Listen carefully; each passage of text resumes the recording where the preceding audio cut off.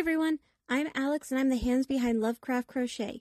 My plushies are for the anxious, depressed, autistic, and neurodivergent. Small enough to travel in a purse, backpack, diaper bag, or even your pocket. You can check out my Facebook page or TikTok to see what patterns are available and stay tuned for the new ones coming out. I also make hats, scarves, blankets, and dice bags for the tabletop gamer or dice goblin in your life. Feel free to order through the page, TikTok, or via email at love.craft.crochet.com. Now, back to the segment. Due to the graphic and disturbing nature of the crimes discussed, listener discretion is advised. Retrostatic Radio presents Killing 15 Minutes. Hello and welcome to Killing 15 Minutes, where we will give you your serial killer fix in 15 minutes or less, or your podcast is free. I'm Sam Rossi, and shortly I will be handing a poorly written synopsis of a serial killer to my brother, who hasn't read it, on a serial killer he's most likely hasn't heard of. This should be fun. Good luck, bro. If you hear a smacking sound, that's Sammy eating some Hostess. No, it's not an ad, but it should be. That's Hostess donuts. Chocolate covered. When you got the munchies, and you got no money. Anyways, thanks, Sam. We're going to jump right into Michael Sharp's life. His first known crime happened in March of 1975. When was he born? You said we were jumping right into his life. When was he born? We don't have that information. Okay. His first known crime happened in March of 1975 at the age of 20, when he broke into a woman's home, tied her up, and then robbed her. Sharp was arrested a few days later after witnesses gave a pretty great description. I mean, it was a few days later. In these cases... Yeah. He was tried and convicted to 15 years in prison. Early parole was granted in mid-1979. He then moved to Odessa, Texas, and got a job as a tool pusher on an oil rig. What's a tool pusher?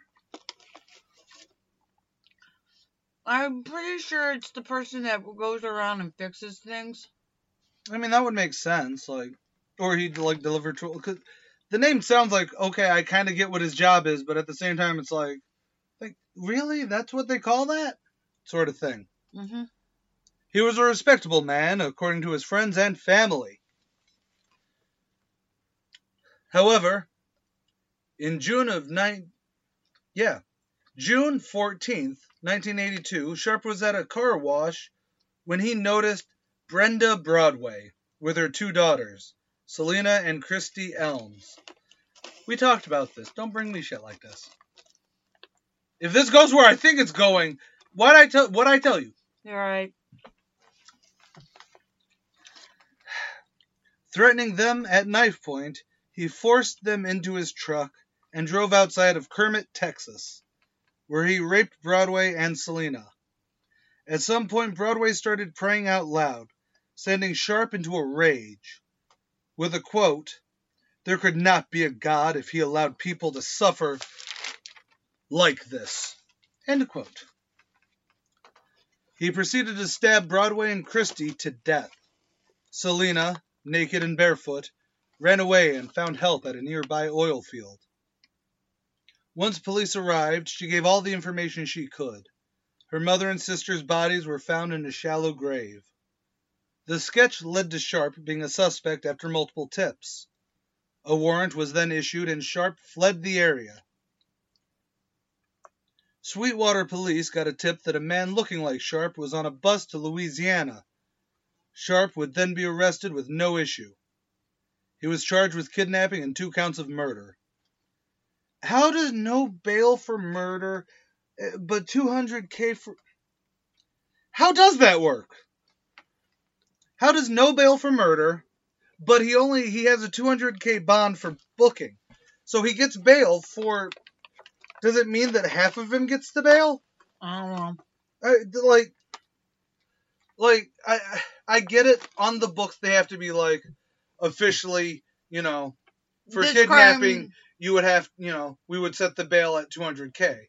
But for murder, you get no bail. So I'm going with they have to go with the no bail. You think it's just a clerical thing they have to do? Sort of like For each charge, yeah. You have 23 life sentences for clearly it's to have it on the books. Mm-hmm. Fair enough. He was found guilty of Christy Elm's murder and then sentenced to life. Selena gave testimony at both trials. For Broadway's murder, he was then sentenced to death. See, just on a showing level, I would probably switch that around, where Broadway would be for life, but then their daughter, or her daughter. Right. Because that would be the more heinous act, so it would be the... To me, it would have... Yeah. But I think that's also another clerical thing, where it's like, if the Broadway murder was first, then they couldn't sentence him to die there. Or if you know what I mean? Makes sense. If Christie's was first, they can't sentence him to death twice, sort of a thing. Well, they could, but... No, that's fair. It's Texas. Oh, then in that case, they'd kill him, kill him, zap him back to life, just to kill him again. As God intended. The police suspected Sharp for the disappearance of Blanca Guerrero in May of '82. She was seen getting into a truck similar to his, but at the time no connections had been made. During his wait for his second trial, Sharp did give a detailed account of her murder and where to find her body. He was never charged for her murder, however. I mean, granted, he was he was pretty much fucked anyways. But that's not fair. It's again bringing back the clerical thing, where it's like, yeah, I get why he would not be tried because they wanted him zapped and tagged and out the damn door. Which makes sense, and it does cost money to run a trial. Yeah. But then again, that's also because we have a for-profit fuck. No, we're not doing it. I'm not going to bring politics into this. I've brought politics into the last couple episodes. Sharp stopped giving information after an article was released about his involvement in Guerrero's death. See, that's weird to me. I'll get into that for our discussion section, though. On November 19th, 1997, Sharp was executed by lethal injection. Oh, man. I kept making zappy zap jokes. I should have been stabby stabs. He posted a 3-page statement about his born-again faith and his opposition to the death penalty. You know, it rarely is the people who aren't up for death penalty. And that's the end of that chapter. So the reason I say that it's weird, he was never charged for Guerrero's murder, but he stopped giving information. He didn't want, what it was is he didn't want his kids to know further information, further about his crimes, so he wanted to keep them quiet. So he gave that one, and when it got out, he wasn't going to give up anymore. Okay. So you're thinking that there were more murders? I think there was more. Oh, and you think that it was one of those things of... I think he was I think he was a true serial killer in the fact that there are more bodies. Right. No, that makes sense. Although it's weird that, because usually when a serial killer, especially ones that have a huge body count... Some of them... A lot of them, a lot of them go born again because it's the best way to turn around. And this is not a shot against the faith at all. But a lot of people, especially inmates and whatnot, will turn around and become born again, not because they have faith. Because they have a lack of. But and they're because trying to... It's not even like they're trying to get into heaven or anything, but it's the best way to get people to rally behind you, Oh, sure, he raped and killed some people. But look, he said he's sorry about it, and he said it on the Bible. And because my faith is strong and innocent... I'm not saying ignorant, I'm saying innocent, where you want to take people turning to your faith at face value. Right. It is an innocent faith. Because you don't want to turn around and be like, well, no, he's totally not a non-believer, despite the fact that he did these heinous things in his past. Because forgiveness is a major tenet that a lot of people forget. But, he found born-again faith. And It could just be the heinousness of it, because again, anyone who's been watching now or listening knows that when it comes to kids, those are the ones that I can't joke about them all too much. You know what I mean? Because to me, it hits home. But, yeah. And also, you didn't bring up that this dude had kids. Sorry. You also didn't bring up when he was born. You jumped directly into his life, which was actually directly into his crimes. Oh, yeah, well. Oh, yeah, well, you were stoned at the time. Yeah, that's Sammy's excuse for everything. Well, I was stoned at the time. Hey, where's my truck? Well, I was stoned at the time. But anyways, with how brazen yeah, he was brazen in his activities when he kidnapped them. Yeah, which shows to me that I think you're right, that he definitely had to do it before. Because at the major crime that he's being charged with, not Guerrero's death, but, he's being charged with their murder and kidnapping. That is not necessarily the end. It was the end because that was when he was caught. But, you know what I mean? That is the, end of the escalation. That's not, hey, I was just driving and I thought you were cute, so I'm gonna rape you and your daughters. Right.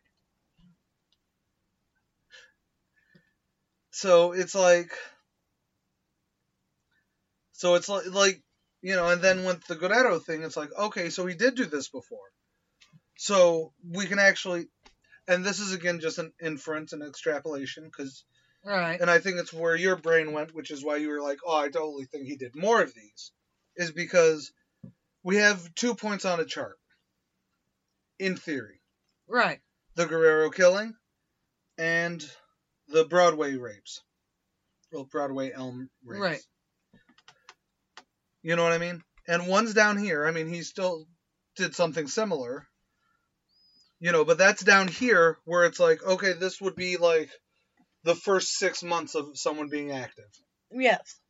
And this is, again, just going off of an inference for what we've seen in the past. And even if you don't know anything about serial killers and you've been listening, you can see where, someone like Guerrero's death would be an earlier or mid. It would not be his last nor his first. Yeah. Whereas it's definitely not it feels definitely not like its first murder. Whereas, broad daylight, because isn't that what happened with I think it was broad daylight. Yeah, for Broadway. It was daylight, I think.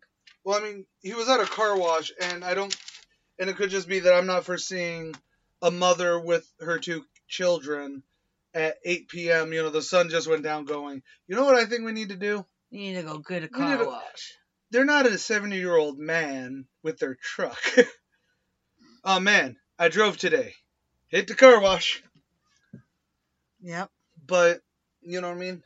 But so brazen of it, even if it was, and it was too too brazen. Even if you look at it from, okay, maybe it was his first. He used his knife to get 3 people into his vehicle. Yep. Which isn't. It's a confidence thing. And that's really it. Like, he could be confident as hell, but not for your. Again, this could just be because of we've covered so many serial killers, so we do start seeing a pattern, and it's why, things like the behavioral analysis, BAU, whatever but what any mindhunter really, any real forensic psychologist, that's the word I was thinking of, behavioral psychology, looks at. It's not about one killing. You know what I mean? You can extrapolate assumptions based off that one killing. But you need more of the pattern. And if you see something like this, which comes off as more spur of the moment, if you did not know about Guerrero, this is a spur of the moment sort of. Yeah, but with his friends being like, oh, he was great, he's fine, shit like that. His previous crime that he was arrested for, right? Wasn't it? I believe robbery. Yeah. It would not escalate to immediate kidnapping. Now, you do see a lot of people with, schizophrenia or psychotic behavior go into petty crimes like robbery, breaking and entering, shit like that, Mm-hmm. I mean, everyone we've covered before, pretty much, has had petty crimes, then it escalates to murder. Right. But, no one was linking him to any break-ins at the time. Nope. No one was linking him to being creepy. Nope. Because even the people who were like, oh, Ed Gein, he was a great neighbor. He was a really nice but quiet kind of guy.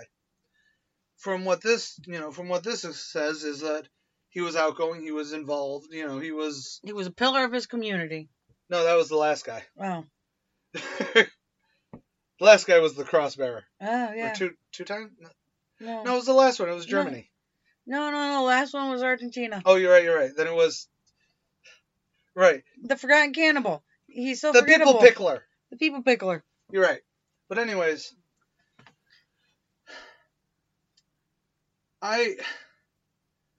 These kind of people grate on me, and I realize it's strictly academic that it grates on me. Obviously, I'm not talking about the rape part. I'm talking about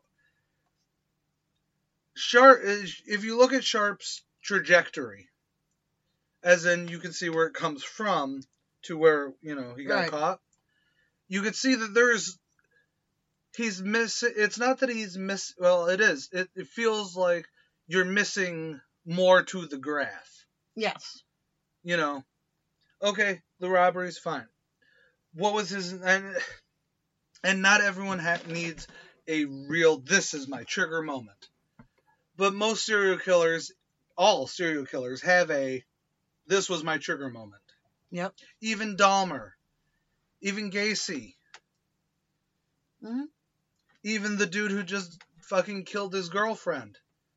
No, I'm not talking about the footballer who killed his girlfriend. Or ex-wife. Or then-wife. And her friend. I'm not saying who, but I'm saying you could see an inciting incident that causes that. Because even before those murders, there had been times where he's been extremely violent, or he'd snap, or, you know what I mean? There was something. Yeah. It wasn't just out of nowhere activity. Whereas this seems like one day a random dude went, you know what? I needs to get me some rape in. I only have a knife. But that'll work, right? I know I make it sound so blasé, but that's kind of what it feels like. It does. It totally feels... That's what my thing is that the confidence it takes to get 3 people out of their car, the ability to control those 3 people to the point where you can drive them to a deserted area, rape 2 of them before, snapping and stabbing 2 of them, allowing the third to get away.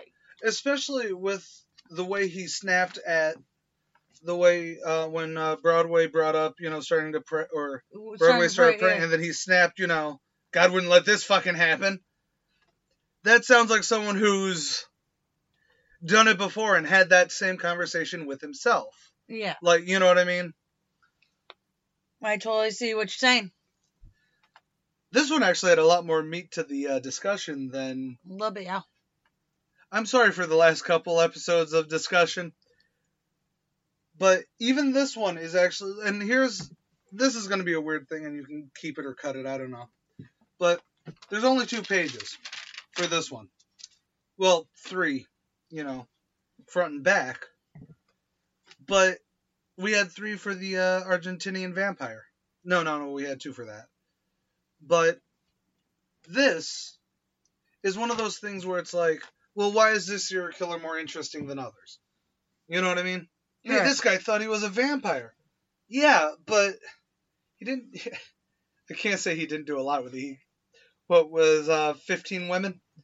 Something like that. But that would also lead to the, like, urban legend-y part of it. You're right. Because it's like, 15 women is 15 women. Now, if they were all prostitutes, I could kind of get it because of the stigma against prostitution and sex work, or... All right, we're back to the vampire? Apparently. But anyways, long story short is, the reason that, and I think this actually is a fundamental thing, the reason that true crime podcasts, be it our wacky style, or be it the more popular, ones that actually have a format, and likability, and listeners, and a budget, and a crew that actually edits.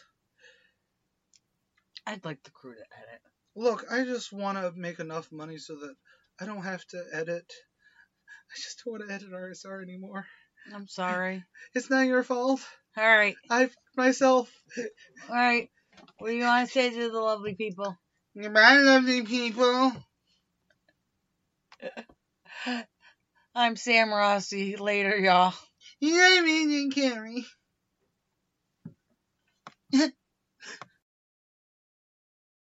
Killing 15 Minutes is hosted by Arthur Carey, with scripts written and researched by Sam Rossi.